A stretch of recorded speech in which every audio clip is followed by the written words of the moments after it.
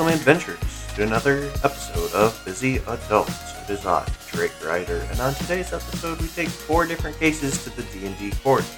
We each plead our cases to the other 3 members about certain rules, spells, feats, or even dice rolls. Are the councils going to side with rules as written or rules as intended? Grab a pint, rest your bones, and listen in on this episode of Busy Adults.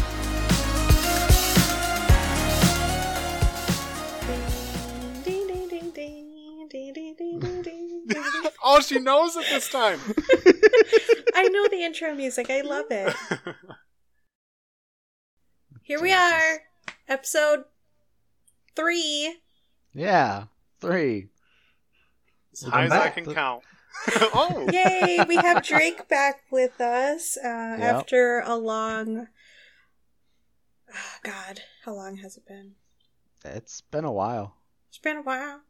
About 2 weeks. It's been about a month since I've been here. Has it been a month? Oh, Yeah, I was here for the first one, and then work was like, hey, you're our bitch for the next month. And I went, oh. Busy adults! Yeah! Great. Thanks for bringing it back. We are busy adults. We are. Welcome to the Busy Adults podcast, guys. This is gonna be a shit show. Yeah, I don't know if last it'd be a week... shit show, but it's gonna be fun.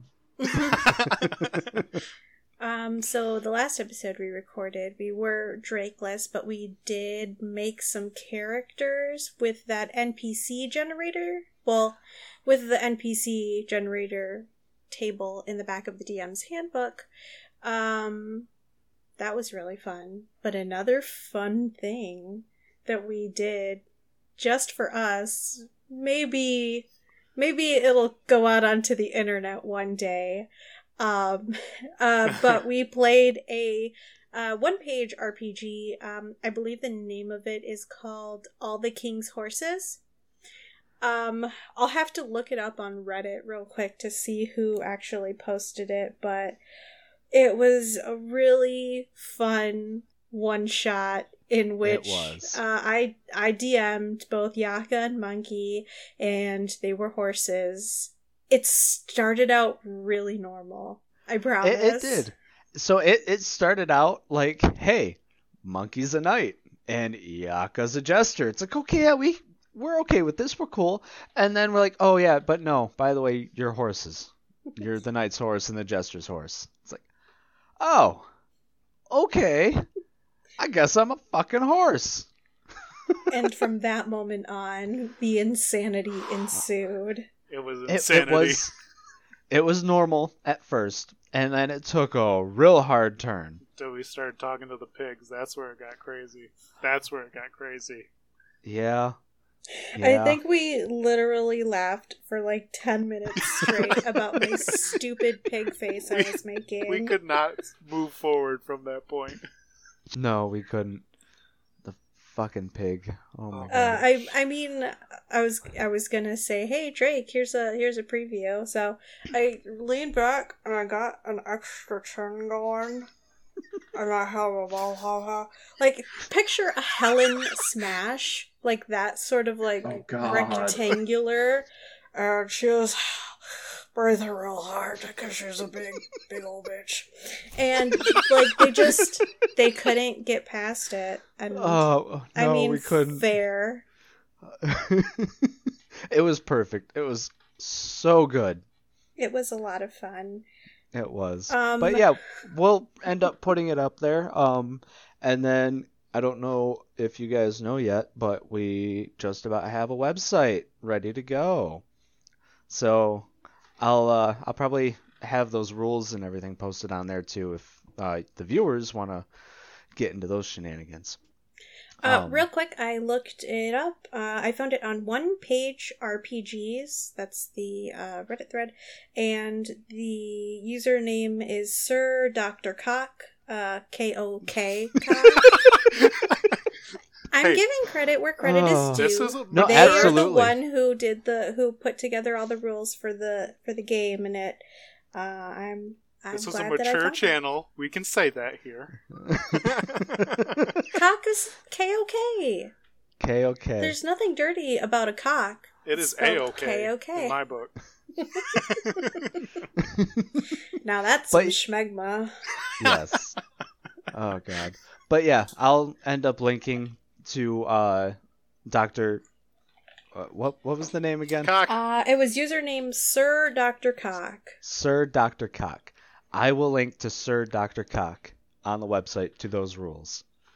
Thank you again, if you're listening, Sir Dr. Cock.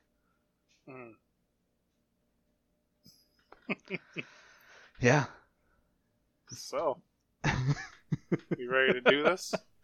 What's the meat of the episode there, Ray? What's the meat? Oh, what's okay. The meat? Sure. I guess I'll do all the announcing today. That's fine. So court is in session, y'all. D&D court time. It's time for you to come up and present your case with a rule or a spell that you feel may be presented in a different way.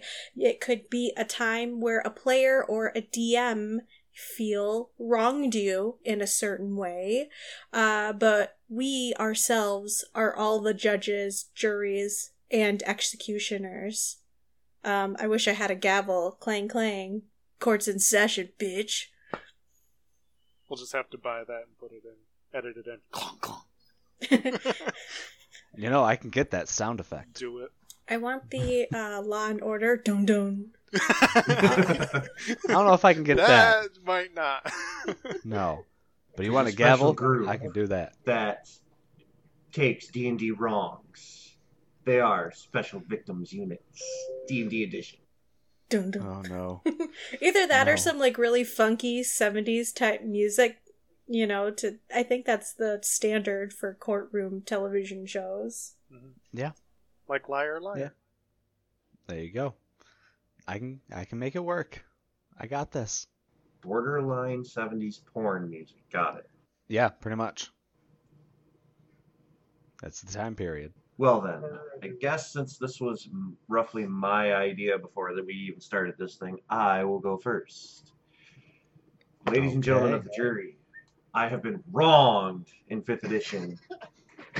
As some of you may know, the rogue subclass or the rogue multi-class, it always provided a great and wonderful ability to use sneak attack. In 3.5, which I have right here, I shall read sneak attack. He is. He is ready. He is. If a rogue can catch an opponent when he is unable to defend himself effectively from his or her attack, he or she can strike a vital spot for extra damage. Basically, the rogue attack deals extra damage anytime his or her target would be denied a dex bonus to AC. 3.5. Oh man, he's pulling out 5e. He's pulling out the books. 5e. Oh yes, I'm going hard on this one.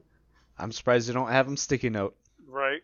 Like. Yeah, I just woke up again. I lived at work. Sneak attack in 5th edition, page 96. Beginning at 1st level, you know how to strike subtly and exploit a foe's distraction. Once per turn, you can deal an extra 1d6 point of damage to one creature you hit with an attack if you had advantage on the roll. Here's where it gets tricky and where I feel I was wronged. The attack must use a finesse or ranged weapon. Ladies and gentlemen of the jury, I call bullshit. For the plain and simple facts of sneak attack is supposed to be, you know how to strike a vital spot or you know how to hit an opponent who is distracted in such a way. Why am I so upset? Why do I feel I was wrong? In a campaign recently, one shot that has kind of become our new slice of life side piece campaign when 2 of our normal players can't play, I made a level 2 character that was level 3 is what we are in that campaign, aren't we? That's, yeah. So, level 2 monk, level 1 thief. That's where I get the name Drake. It is Drakenrider. Ha ha! He follows the goddess Wudan Ladle. I've always loved getting in the multi-class of rogue for as long as I played D&D because it gives you a new set of skills, but also when it comes to fight, As long as you can flank someone or catch them off guard, you get to add that extra bit of damage. In 5th edition, sorry, not sorry. You can't use unarmed strike. You can't use all this extra stuff. How many times have we seen in movies or games or whatever where somebody with a big giant fucking sword comes up, sneaks up, and impales a person doing extra damage? That's the whole point of sneak attack, is you're doing extra damage.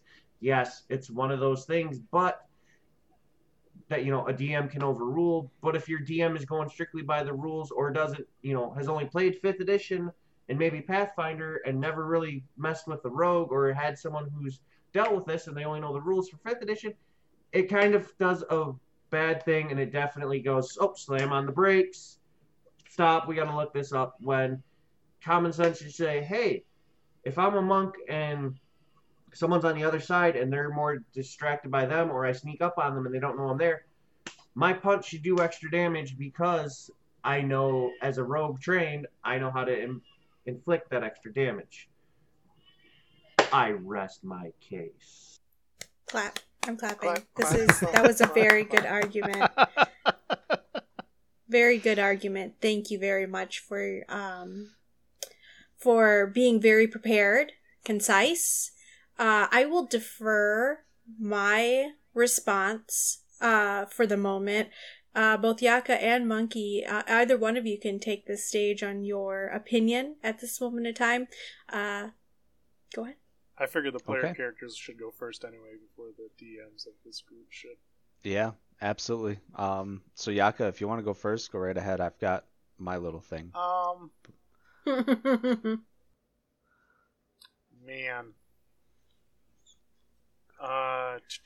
The way, I don't know. I mean, you're hitting me with this so fast. Like, sneakily and, like, fist in the back. Like, I didn't know what was coming. Case in point, extra damage. Right.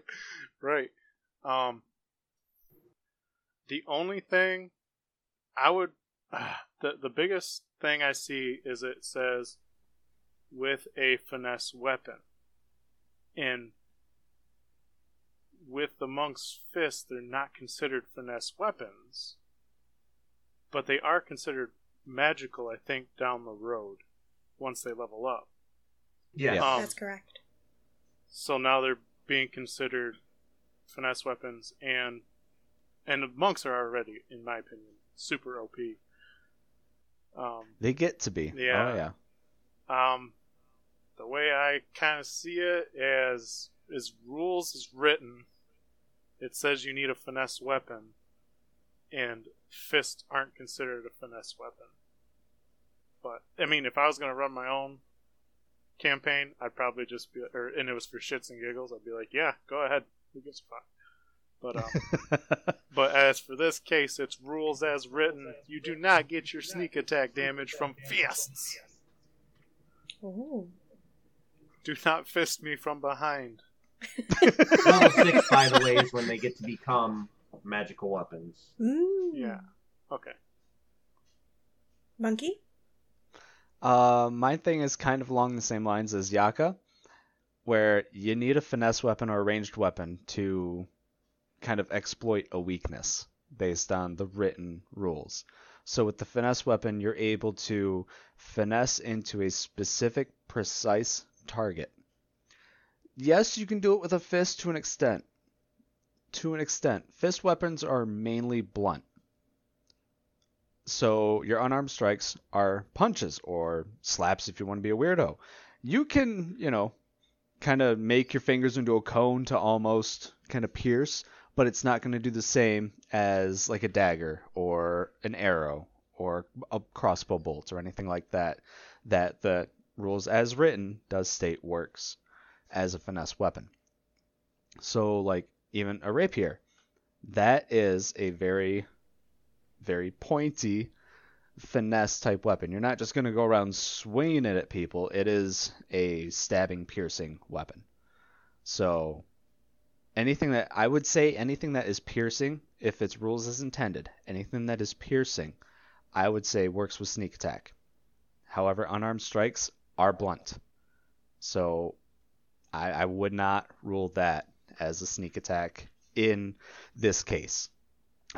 Now, as far as the actual sneak attack words, 2 words, you're sneaking up on them.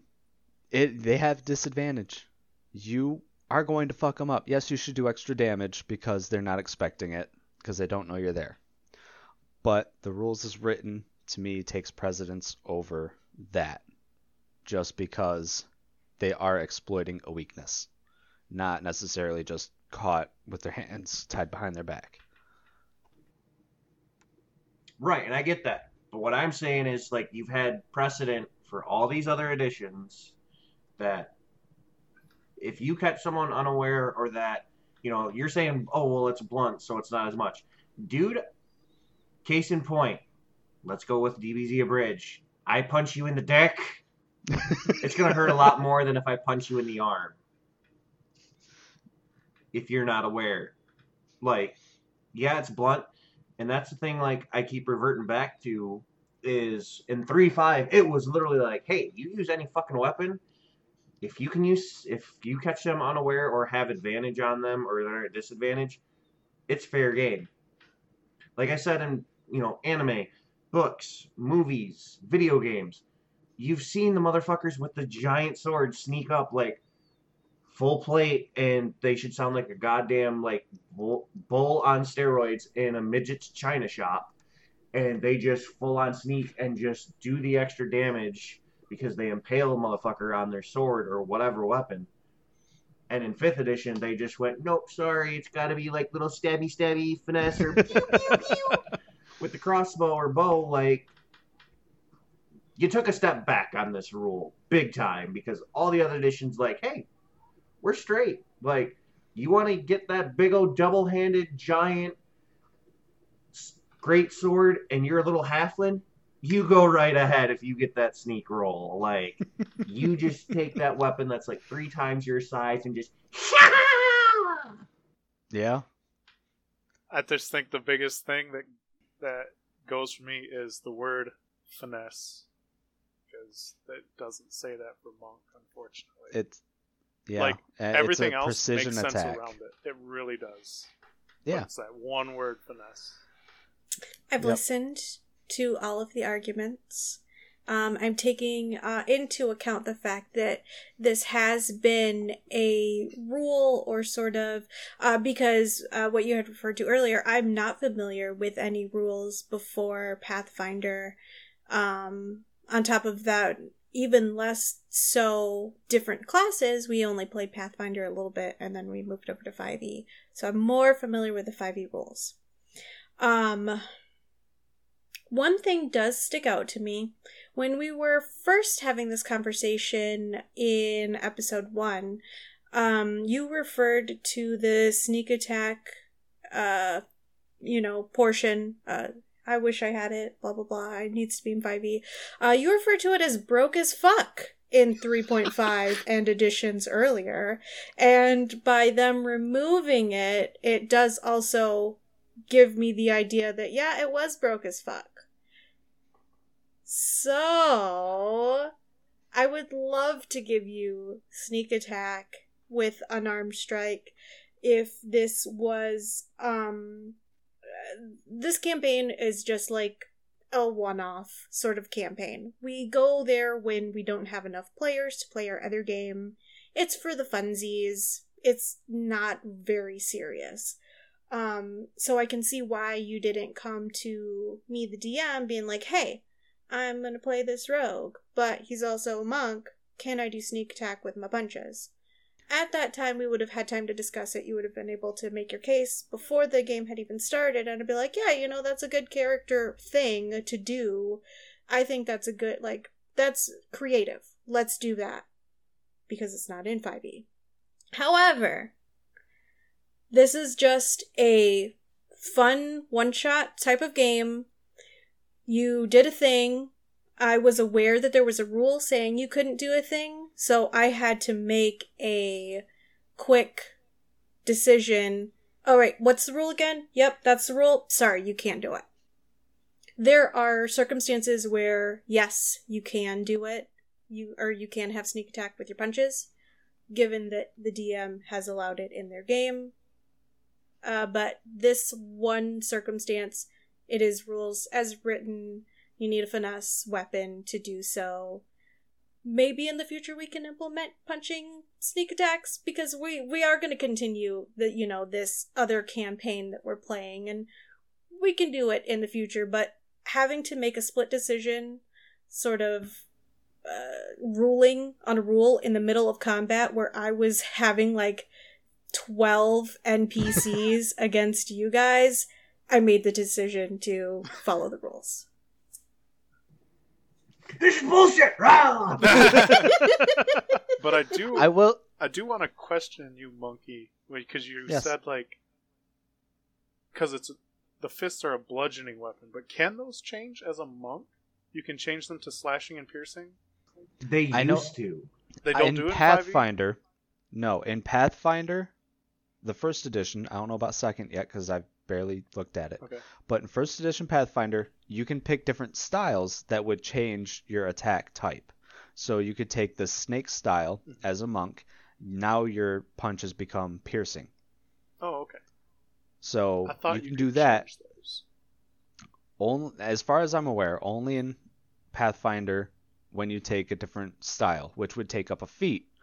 Or if you took the subclass, I think Master of Many Styles or something like that, you can take multiple styles and kind of blend them all together so they're all working at once. Otherwise, you got to take like a bonus action to switch. I see you. So, yeah. That's where I'd be like, yeah, fucking go for it. It's a piercing weapon. Absolutely. But because it's a blunt weapon, bludgeoning, I mean, I still wouldn't do it. Okay. But in Drakenrider's defense, in that campaign, he didn't even know he couldn't do it until we got to that point. Right. So it was all like, oh shit, yeah, sorry, there's nothing we can do. Like it's literally like me going off previous editions, like, oh hey, this works. Yeah, so it's not like he could have gone to the DM first. It's nobody knew up until that point. Right. Yeah, this is, and like I said, it's literally a slice of life. I think like in like 4 or 5 sessions I've been in for this one, we've had 2 combats, and one of them was self-inflicted. Like I started a bar brawl. Yeah. I started another combat that didn't really last long that you weren't there gosh. for. Oh my god. I don't even. Are you? No, we're not talking about it yet. We're not going to talk about that. Not yet, because he doesn't know. So with 3 votes to 1, I'm very sorry. Your punishment will be that someone is going to repeatedly punch you without sneak attack until you die. Which is what the monk does. I didn't know there were punishments involved in this. Neither did I. I'm out of here. Jury executioner. Oh, she did say executioner. On the executioner. Oh no! I was questioning that at first, so yeah. Okay.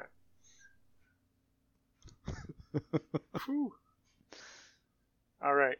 So we rolling d20s for whose case is next? Are we rolling initiative? Sure. Let's Go do it. ahead. Okay. I mean, we got them. We got dice here. We have dice here. Oh god, that's an 11. Oh shit, she got an 11. I got a 6, so you guys gotta roll. We gotta roll off? Roll off. I got a 9. Oh. Okay, that's all me right. then. Let's go, Ray. So, what you got? All right. I've talked about... I saw this post on one of the D&D Facebook pages that I'm on, and it was in regards to D100s. We play digitally because COVID-19 fucked everything up. So, if you want to roll a D100, you just type /R D100 and it'll give you a number between 1 and 100. With these little bad boys, there's a lot of interpretation with how you read them. It's really difficult, and maybe I'll pull up the source material that shows it, but essentially the D100 has 10 sides, 00 to 90. The D10 has 10 sides, 0 to 9. The main thing that I have a problem with is, when do you interpret the 0 on the D10 as a 10 as opposed to a 0? Because sometimes it's a 0. If you're rolling a D100, let's say we're rolling it. Okay, I got one right here. It's a 20. And I roll the other one. It's a 00. Is 00 a 10? And so you rolled a 20 and a 10 and now it's 30? Or is the 00 a 0? And you rolled a 20 and a 00 and it's 0? What do I do? What's the correct answer? What do I do, guys? So this isn't necessarily a sort of I was wronged situation, but genuinely, it's difficult to interpret the dice. If some people, oh no, the 0 is always a 10, or no, the 0 is always a 0. Well, the 0 can't always be a 0 because it doesn't work that way. Yeah. So, Hmm. I guess, are you ready for a rebuttal, Ray? Yes, I'm also just gonna pull up the Yeah. pictures that I had real quick. I'll post them, I think, in our Facebook chat because I'm not gonna be clicking. Yeah, that's fine. It comes up in the sound too much. But yes, I know. please go ahead and make any arguments you feel appropriate. So, how I read them, and if you're not familiar with the D100 term, it's also percentile die. It's the same thing. But how I read them, I would always roll. Oh, I roll them both at the same time, the 100 and the D10. But I would always read the 100 first, see what it lands on. If it lands on 00, then the D10 is going to determine, for me anyway, what number you're going to get. If it's 1 through 9, you're getting a 1 through 9. That's it. You've got 0, 1, 0, 2, 0, 3. That's how I read it. But if it is a 00 on the percentile and then a 0 on the D10, I always read it as 100 because there is never a 0 on any table. Correct. Ever. Right, So because there's only 10 sides, so that only equals Correct. 100, not Yes. 0 to 100. Yes. So that's how I see it. So the percentile die, whatever that is, that's going to dictate where it lands. So if it's a 00, it's more than likely going to be 1 through 9. If it's a 20, it's going to be 20 through 29. So yeah, say we roll the percentile die, it lands on 30. Okay, cool. You roll the next one, your D10. That lands on 0. That's going to be a 20 or a 30, whatever I said first. That's how I would read it at all times, because you can't get a 0, a total 0 on any table. But did you I'm sorry, I did you have not explain the portion of you roll a 30 and a 00? That's 0 then instead of 40, because if there's no 0, then the 0 on the D10 is a 10. Yep. And then Correct. the 30 is a 40. The 30, 10, 40. The only reason, so I only do the 0 on the D10 as a 10 when the percentile die comes up as a 00. I Because see. Okay, so that these are makes it 100 to me. specific. So these rules, are these arbitrary? Did you just come up with this by yourself, or is there precedence set that somebody told you, or that you were in a situation where, like, no, this is how you're supposed to read it? This is how I've always learned how to play it. Ever since I started playing any kind of tabletop game, that's how I've been taught. Because again, there's only one way you can get 100, and you can't get a 0. So yeah, in the case like you're talking about, you roll a 30 and then you roll a 0. With the logic of getting 100, yes, you would get 40. But at that same time, there's no other way to get like a 10 number, like a 10 or a 20 or a 30, besides doing that. So I don't know. My thing is, you roll the first number, that determines what, like you roll your second digit, your percentile die, then you roll the single digit to figure out what the single digit is. That's how I always have done it. Fair. It doesn't normally come up. Honestly, No. The only time that I've ever rolled a D100 percentile dice is when rolling for Divine Intervention, because you have to roll your class level or lower, and that's easy, because the number only goes to 20. That's as high Yeah. a class level you can get. But apparently in 5e Divine Intervention, once you do reach level 20, it just works. You don't have to roll. If you're a level 20 cleric, you're like, hey, God, help a sister out. And then they're like, chill, and they just do it. But up until level 19, you have to roll for it. So, Okay. it, like I said, it doesn't really pose that big of an issue. No. There's not a lot of reasons to roll it, and then on top of that, we do play digitally, so there's no interpretation. It just tells you the number. I'm curious. I am going to go into Roll20, and I am going to just continue rolling percentile die until I see something come up to where it's like, okay, that's what it's telling me how it works. Oh, okay. So I'm gonna mute Yeah, my but mic all while I that do is it. that's literally someone's preference. Like, this is one of those things True. that is so wishy-washy. Like, me personally, I've actually played 0 to 100. So you roll all zeros, that's a fucking 0. That's, like, dependent on how your DM wants it. Like, a lot of the times, with percentiles, lower is better. That's your nat 20. That's on steroids. That's what you want. So you roll double zeros or triple zeros. In that case, it's your perfect nat 20 or it's your ultimate nat 1. If the DM doesn't want low. Say you roll a 90% and a 0, that's your 100. Because the way I've always learned it is the percentile, the double numbers, is 0 to 9. That's, your singles, your 10%, 20, 30, 40, all the way up to 90. And the second die is 1 to 10. If you get that 0 and any other number, it's plus 10.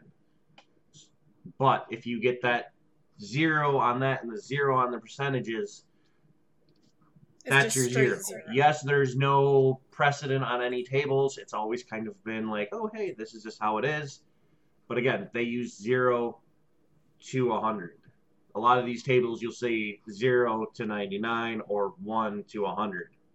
Like, I'm looking at one right now that I went on Reddit, did a quick search while you all were talking.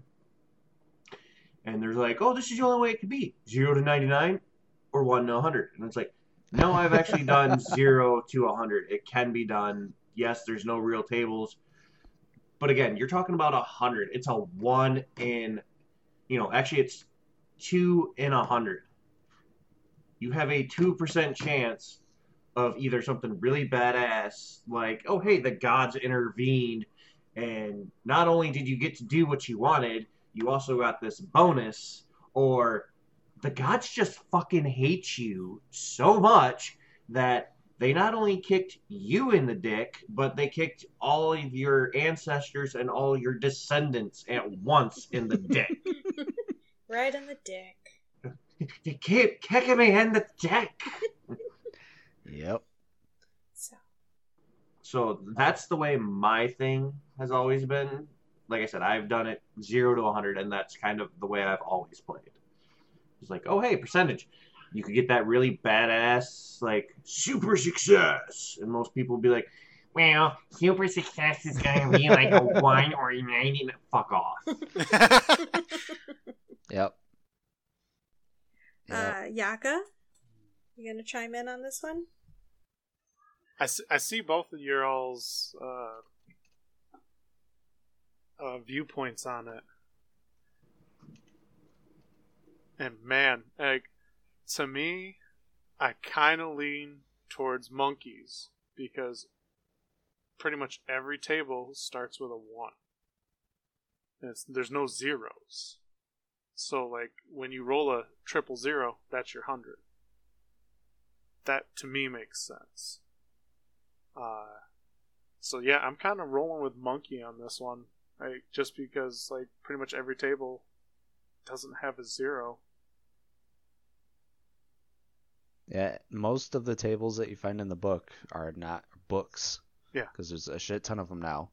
Don't have a 0 on the table. Right. And that's, I guess I would go with that just because it makes it familiar, but like I totally see your side, Drake and Ryder. I'm like, oh wow, okay, if you can read it like that, that totally makes sense. Yeah. But yeah, I kind of got to go with monkey on this one. And so I've rolled a couple of times on Roll20 here, and the two that I'm going to bring up are an 8 and an 80, because they're pretty much the same thing. So it doesn't show you in the chat, like, you know how you can hover over when we attack and it gives you all the modifiers and whatnot. It won't show you that in the chat. For whatever reason, when you roll a D100, it says, nope, fuck you. It just says But number. yeah, It yep, says just fuck you whatever and then the a final number. number is. Yep, that's pretty much it. But I've got the virtual dice on. The virtual dice shows for an 8, it is 00 and then 8. So that is flat out 8. 80 is the opposite. For 80, it rolls an 80 on the percentile and then a 0 on the D10. So, and like you were saying, Drake and Ryder. So then really, that is a 0 to 99. No. Yes, Well, because that's a 0 to 99 table. Because if it's counting the singular 0 as a 0, Yeah. then that means that there's no 10 on the D10. Right. That means there's no 100 and all. The 100 would be the 2 zeros, but I haven't hit that yet Mm. because I've only done it like 10 times now. We'll get to clicking. I know, right? But it's rolling the same way that I would roll and interpret it. So that's what I'm trying to get at. But again, to Drake and Ryder's point, it's really up to, at this point, whoever coded it, their preference on how it should be read.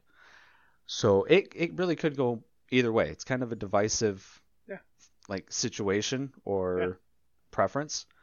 But yeah, I mean, I can sit here and roll dice all night long, and I don't know if I'll ever get 100, honestly, or 0. There's a 1 in 100 chance that it will happen. But then at the There's- same time, what if you have There's a lot higher than that. What if you have a weapon that's a D10 and you roll a 0? You get 0 damage with the weapon? No. No, Well, you get the 10. weapon is a D10, so that 0 is a 10. It's Right. a 10. Right. It's only when the percentile Only for the dice percentile. Okay. is introduced that now we're all confused. Okay. Yeah. All right. I wasn't sure if that was also part of this ruling.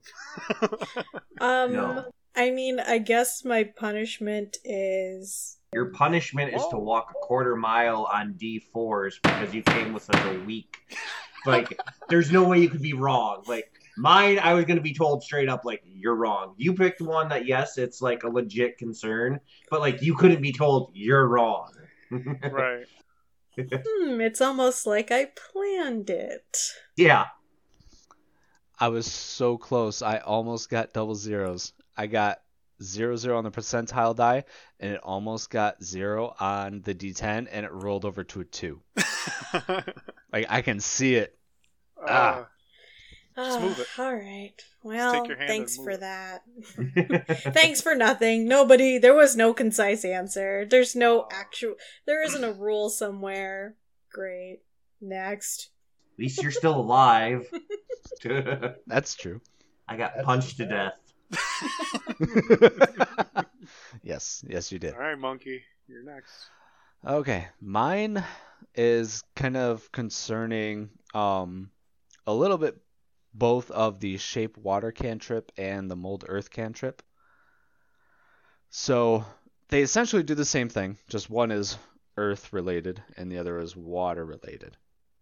But my thing is, it's such an open-ended fucking spell, both of them, that it's kind of hard to nail down exactly what it does with rules as written.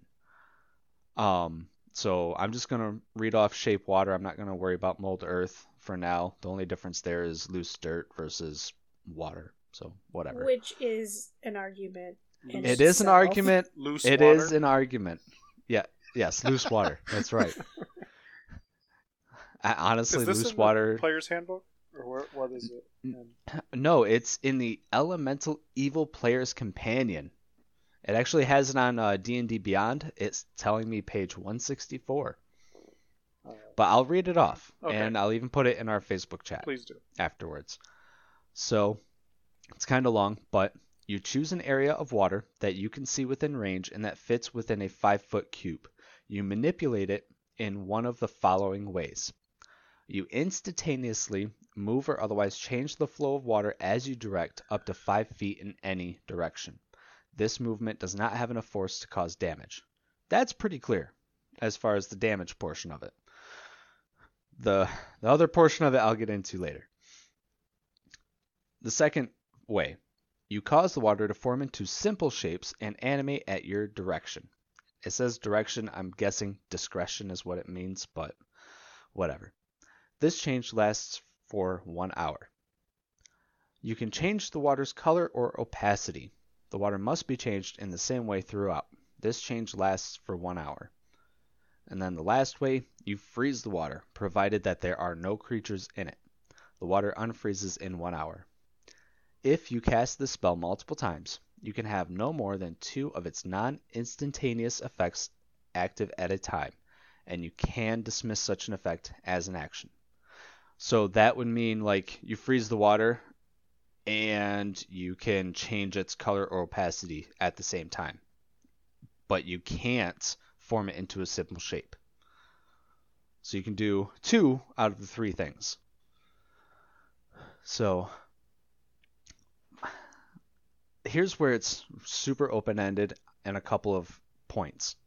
The very first portion of it is you can choose an area of water that you can see within range and that fits within a 5-foot cube.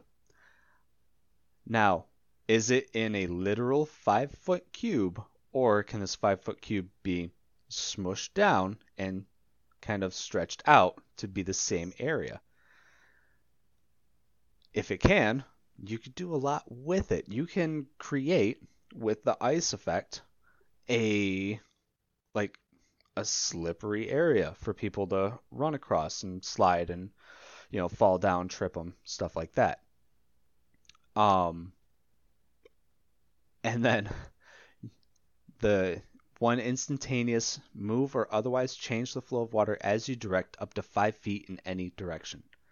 The any direction portion of it is any direction. Would you rule up as a direction, directly up into the air 5 feet? Defying or gravity. Correct. Or straight down, creating like a vortex pool, basically. Instantaneous 5-foot drop in water in a 5-foot cube. That would make other water rush in and kind of create a weird vortex pulling anything down into it, which you can see with like ships when they start to sink, it's pulling water down. And you could drown things. Right. Because it only says this movement doesn't have enough force to cause damage. So you can't just fling water at a person to cause damage. But the effect it causes to the surrounding area, it doesn't say anything about. And then you freeze the water, provided there's no creatures in it. Okay, I freeze a giant block of fucking water. I'm going to push it off of like the edge of a building or something onto somebody's head. Will that cause damage? It should, because it's a giant block of water. If you were to do the calculations and yada yada for how heavy it is, a 5-foot cube of ice is 1.5 tons. The man should be dead. Most things should be dead with 1.5 tons of ice falling on their head. And this is a cantrip. This is a cantrip. That's the fucked up thing. It is a cantrip. Now, where the Mold Earth spell kind of gets a little crazy is there are certain things I know you can't do with it because there are other spells that do the things you want to do with this cantrip, like higher level spells, like a 5th level spell to create oh god, I forgot what it was. I think it's like 10, either 20 or 10 different walls in a certain area, or you can create a giant sphere of dirt or stone with this 5th level spell. Whereas this cantrip, is that stone shape maybe? I think it's stone shape. I can't remember what it was. I found it a while back and I'm like, "Oh wow, I could do some really cool stuff with this." And then I was thinking, "Oh wow, I could do it with the cantrip," but you really shouldn't be able to do it with a cantrip if there's a higher level spell specifically for that thing. So, yeah. But my main things are going to focus on shape water and the bullshit that you could try and come up with here. Like, you can break a lock by pouring a little bit of water in there and freezing it real quick. Just break it that way. Make it brittle. Stupid shit like that. Can you drown somebody with it? You can move it 5 feet in any direction. Okay, it's going to go, say you're fighting a halfling who's like 3 feet tall. I make it go up 3 feet, make it go down his throat 2 feet. If his mouth is open, why won't that work? And that's about it. So I'm going to post the cantrip in, I'm actually going to do probably the link to it in our thing. There you go, for shape water. Okay, for the drowning part, I'm going to chime in real quick. I've seen this discussion. This is not a new discussion. This is no, it's one not. That you go on any forum, this is like Civil War type. Yep. That's why I'm you're bringing either it on up. Captain's side or you're Iron Man's side. There's no middle ground. Like, Yep. You're either with the Cap or Tony Stark. Yep. I kind of lean towards that you really can't drown anyone for the simple fact of the minute you try to shove it down their throat, they could either try swallowing it or they're going to start coughing, which is going to kind of keep it in the rough area. And to drown in D&D, you need like basically 3 saves or something. Or 3 Can't you fails. hold your breath up like a minute up to your constitution or something like minute that? per con modifier. Yeah, which is ridiculous. Right. And then, like, after that, you have to start making saves. That's another case. And stuff. So it's one of those things, like, I get what you're trying to say, but I'm going to lean, like, you can't drown anyone with it. For the simple fact of, it's a cantrip, so it's only 1 round, right? Yes. For that specific portion of it, yes. It is 1 round. Okay, so, like, you're throwing it in, that's 6 seconds.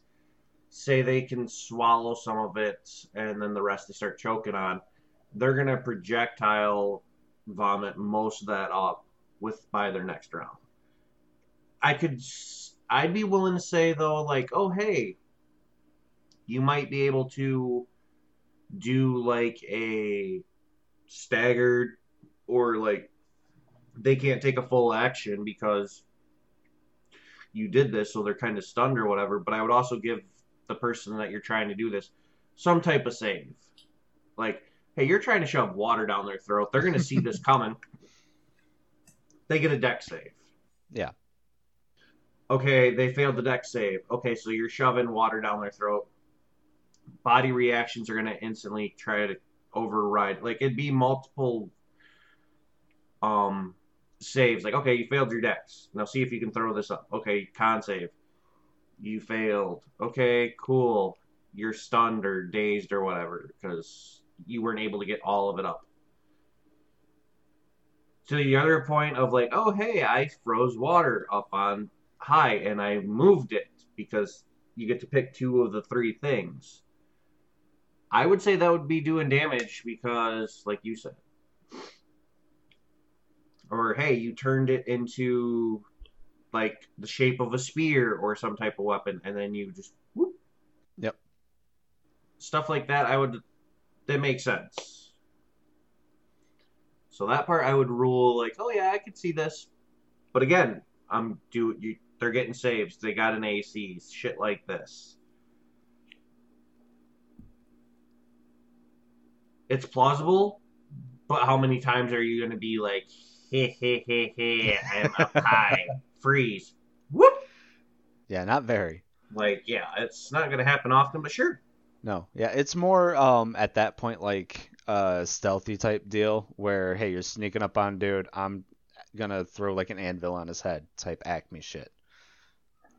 Yeah, you're going to do that and you're going to make Spurt 2.0. Yeah. Oh no! You're dead! Thunk!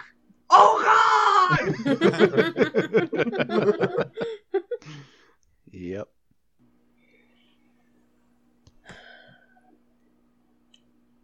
I'll defer to the final, not ruling, but my opinion at the end. So, Monkey, what points were you? The first point is to make a whirlpool to cause drowning damage, right? By dropping it 5 feet straight down if somebody is in like a lake or something. Yeah. But you were saying create a vortex, like a whirlpool. To an extent, like a sinking ship pulls water in towards it and drags people down. Yes. So. Okay. And then what were the other points in that spell that you... Because the last one was you freeze a block and drop it on somebody. Yep. And what did you have a problem with the other two? The 5 feet in any direction. Can you put it straight up in the air, defying gravity? 5 feet. Obviously, it's going to come right back down, but can you throw it straight up in the air?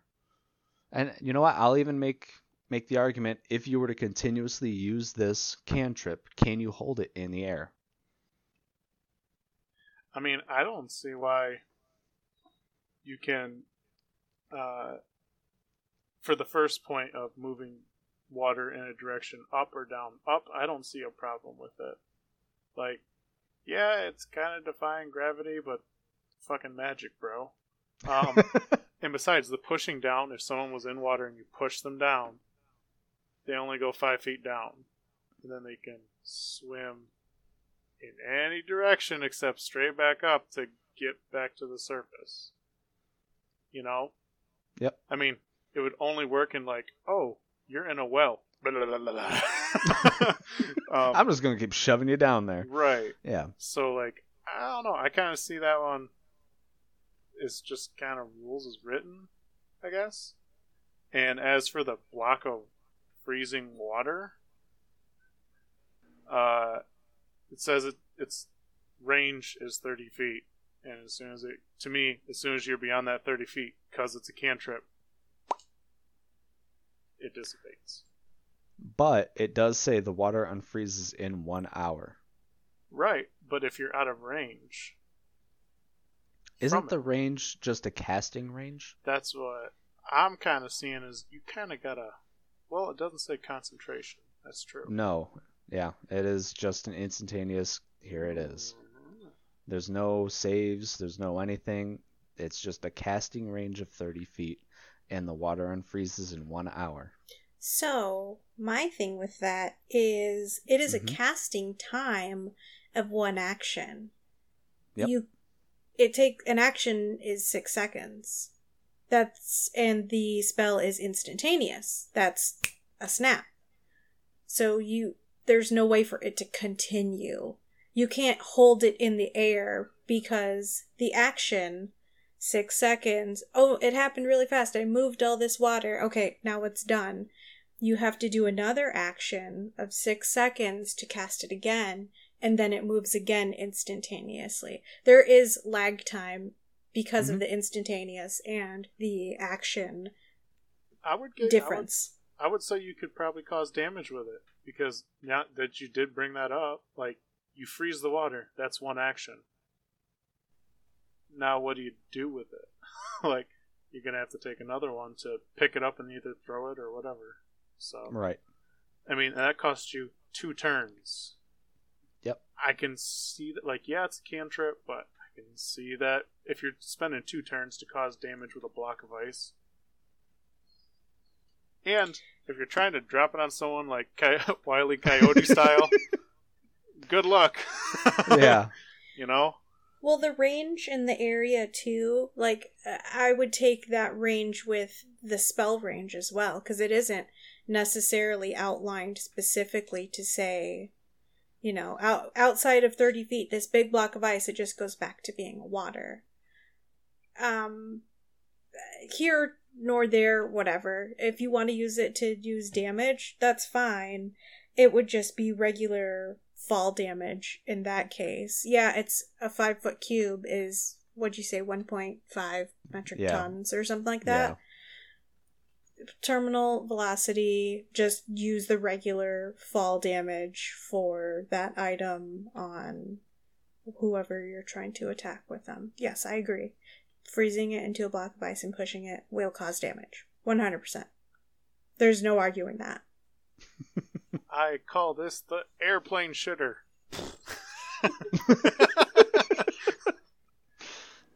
So, what's the other one? Using a whirlpool to drown because you're moving.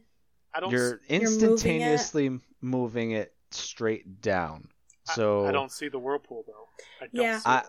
I'm You don't move it this way. And no, it's not so much a whirlpool as it is the water is sucking it straight down. A bunch of water down. And then the water's falling in from the sides, forcing them down. I think that kind of reverts back to like what I was saying with the drown and like, yeah, it's gonna push them down, but like Ray was also saying, it's instantaneous. So you do your little motions, snap a finger, whatever, and it drops.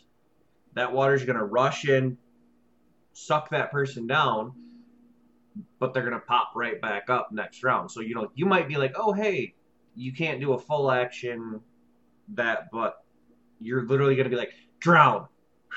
Boop. Drown. Boop. Yep.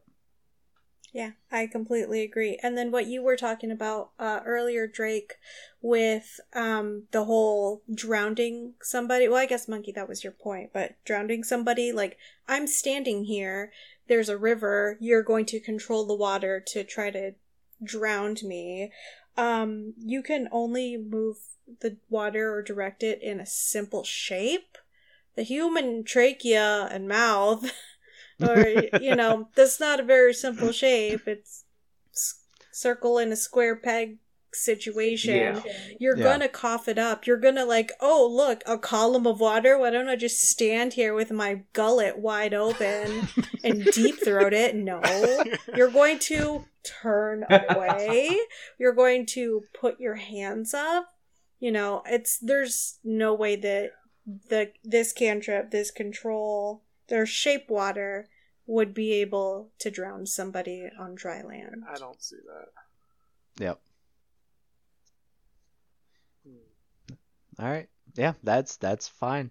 I just wanted to get this one cantrip out there because it seems way too powerful for a fucking cantrip. Right. Your punishment is to be waterboarded by the shape water cantrip. By the shape water cantrip. So you're not going to drown, but you're going to be waterboarded. That's fair. I think that's you, Yaka. All right. Well, I am doing the luck feat because I think it seems a little OP to me. But let me post it in the chat for everybody if it works. Yay, it works. Yeah. So the luck feat, you have inexplicable luck that seems to kick in at just the right moment. You have 3 luck points.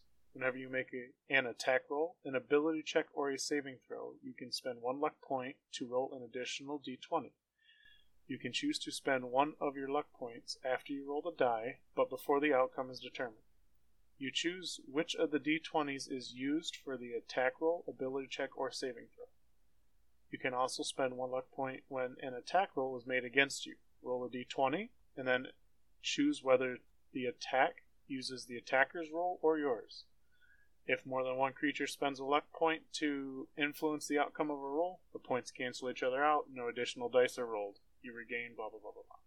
So The problem that I stumbled across, and people are just saying it's too powerful, because of you can choose which of the d20s is used for the attack roll, ability check, or saving throw. And if you have disadvantage on something, you automatically roll 2 d20s. You add the luck point, you can choose from the 3 d20s for one roll. Because that's how it's written. Which doesn't mean you're at disadvantage for that anymore. Like, if you roll a 20 and a 1, and you're at disadvantage, and you're like, fuck that, I'm going to roll my luck thing, and you roll a 2, you're like, I picked the 20. Yeah. And that was the complaint with this feat. And I was like, man, they're kind of right about that. But then I was reading in the second portion, it says you can also spend a luck point when an attack roll is made against you. And just like thinking about it, I'm like, I would rule that as rules as written. Because one, it is a feat. And you choose it for that reason. Like, yes, if you want to use it on disadvantage so you have another roll, yes, you can choose from the 3 d20s that you roll. Cool, whatever. Well, you can also spend 1 luck point when an attack roll is made against you, and you can choose your d20 or the attacker's d20. Well, the attacker is usually the DM, and they roll behind a screen.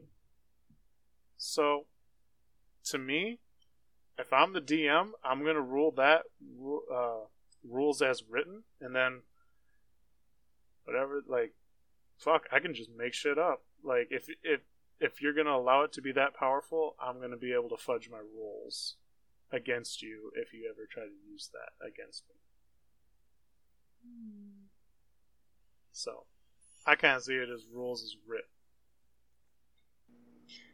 So, the hardest thing that I have with this is the disadvantage.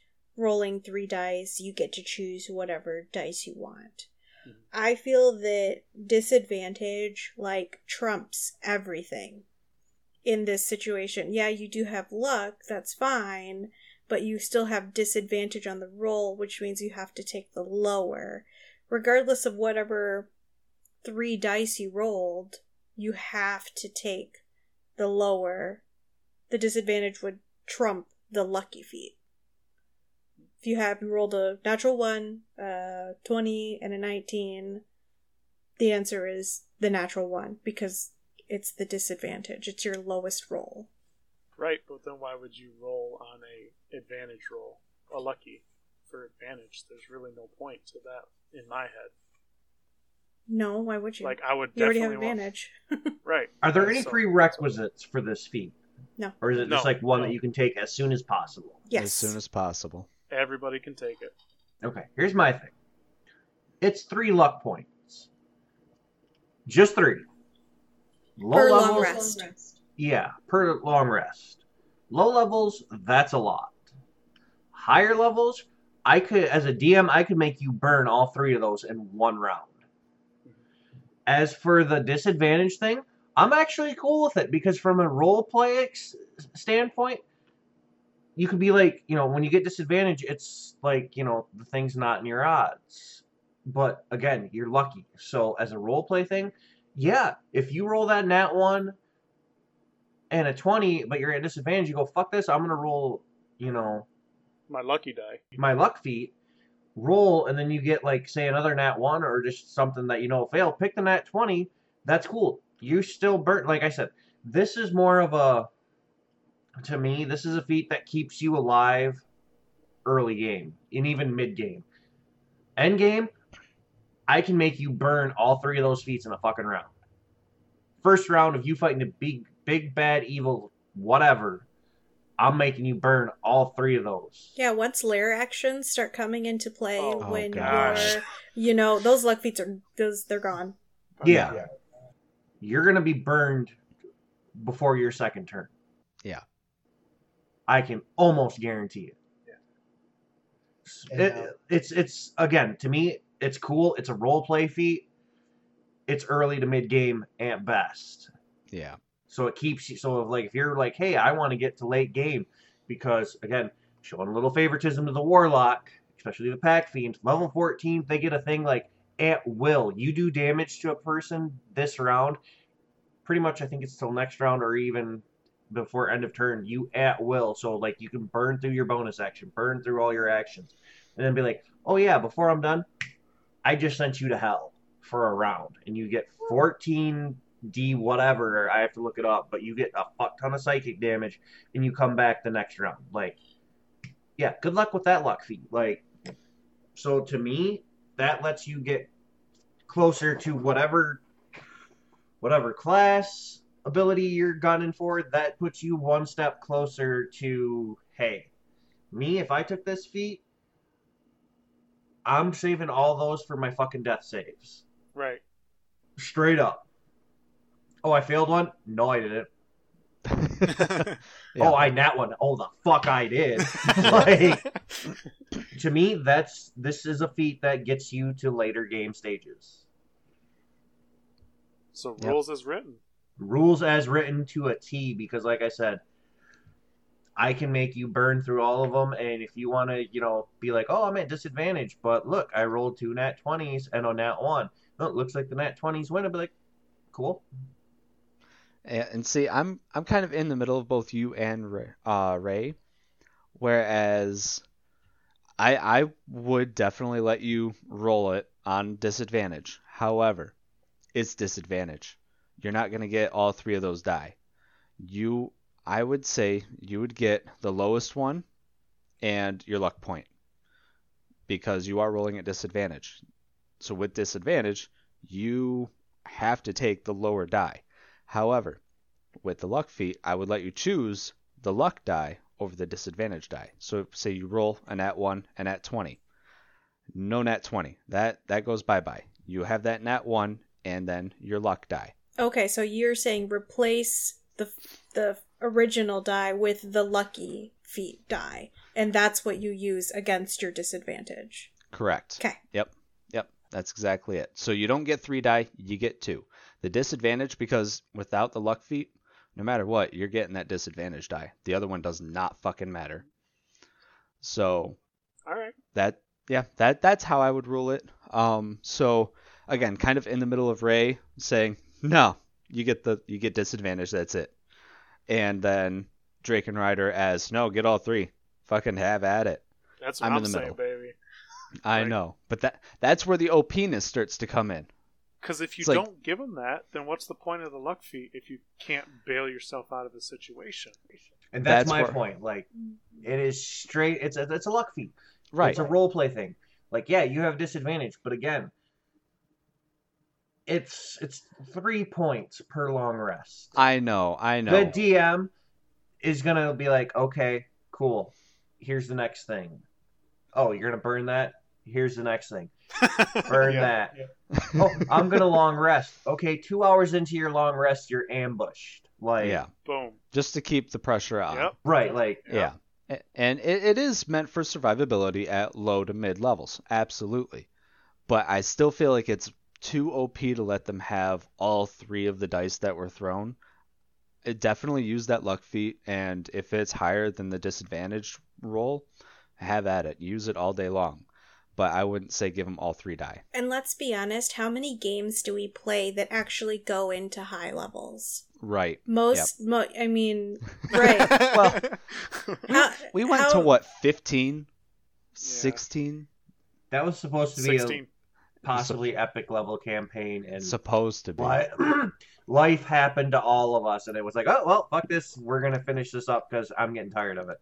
And, so arguing that it's only good for lower levels, 80% of the games that get played in the world, I'm sure, are not going to get past level 10, level 12. Yeah, they've life put out happens stats on and, that. Yeah. So. Yep, they've put out plenty of stats on that. These are the levels that get played most. Level 20 is basically your one-shots. That's really it. So, yeah. Yep. All right, as far Monkey, as the rest... how are you going to punish him? Well, I was going to keep going. As far as the rest Punish? of... This far as was the 2 rest of on it 2, goes. motherfucker. The rest of it, I would say rules as written. I mean, I don't have any issues with anything else. There's nothing you can really try and interpret from it other than But it this isn't. is it. Your rules as intended. Rules as intended for the first half. The second half, where you can spend it on an attack made against you, and when they cancel out and anything like that, I'd say rules written. But the disadvantage portion of it, that's intended. I'm with you on that one. I mean, it's definitely a good one. It's Yeah, and a lot of people, of course, pair it with the divination wizard. Oh, Always. portent Oh, yeah. rolls. Yes. Or halflings to have that luck. If you and have a then this luck. halfling divination wizard with luck feet, Yeah. you have so many fucking luck die. If you die, there is something wrong with you. No, you die, the gods hate you. That's all that is to it. Yeah. If you die, you're I- Will Wheaton. Oh God. Oh. Yeah, pretty much. So, if you want to make a character that is more than likely never going to die, pick a halfling divination wizard and get that luck feat. Just fuck it. Go. Get it as early as possible and Right. ta-da. Right. Yeah. You will be alive for so much longer than Yaka's poor wizard. That Yeah. wizard is technically still alive. Technically, because my bird has not killed him yet by accident. Is that his punishment? Your bird is gonna kill Yaka. Oh, God. My bird will actually probably end up killing you, but it won't be because of this. Wow, that was actually a full episode and with only one round of D&D core. I think we all came prepared with 2 separate cases, right? Yeah, Yeah. just about. Everybody. Yep. If you want to hear the other things that we're going to talk about, tune into our next D&D court, whenever that's going to be. Yeah. Make sure you're following us on all the social media stuff that we haven't set up yet. We do have Twitter. We got Twitter. We have We Twitter. got- Yep. We aired just before Judge Judy on ABC 12. And for those that don't know what ABC 12 is because you're not in the area, just figure it out. Have fun. Right? But yeah, website coming. It should be up by the time this episode airs, but we'll see. We'll see what's going on because busy adults. I'm the one sending it up, and I've got stupid amounts of shit going on. So we'll see how it goes. We're But, playing yeah. fast and loose here. We're doing We really all are. we can. Oh, Yep. my kind of ladies, baby. Oh man, fast and loose. Don't forget about that note from that horse game that we were playing. Do you remember the note, the only note that I took down from the entire game? It Yes. was, Yaka wants to fuck a fat bitch. Yep. That's do you see the... Drake, Yeah. you can see the map, right? It's what happened. There was a river there. That's the woods. The only note that I have written down, wants to fuck a fat bitch. And one of the only notes I have on mine is fucking horses. So, it went well. Yeah, it went well. On that note, thanks Yeah. for tuning in. Yep, appreciate it. Okay.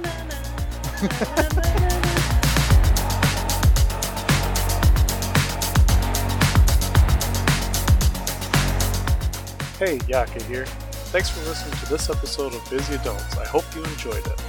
Please subscribe to us for more of our future content. Have a good one.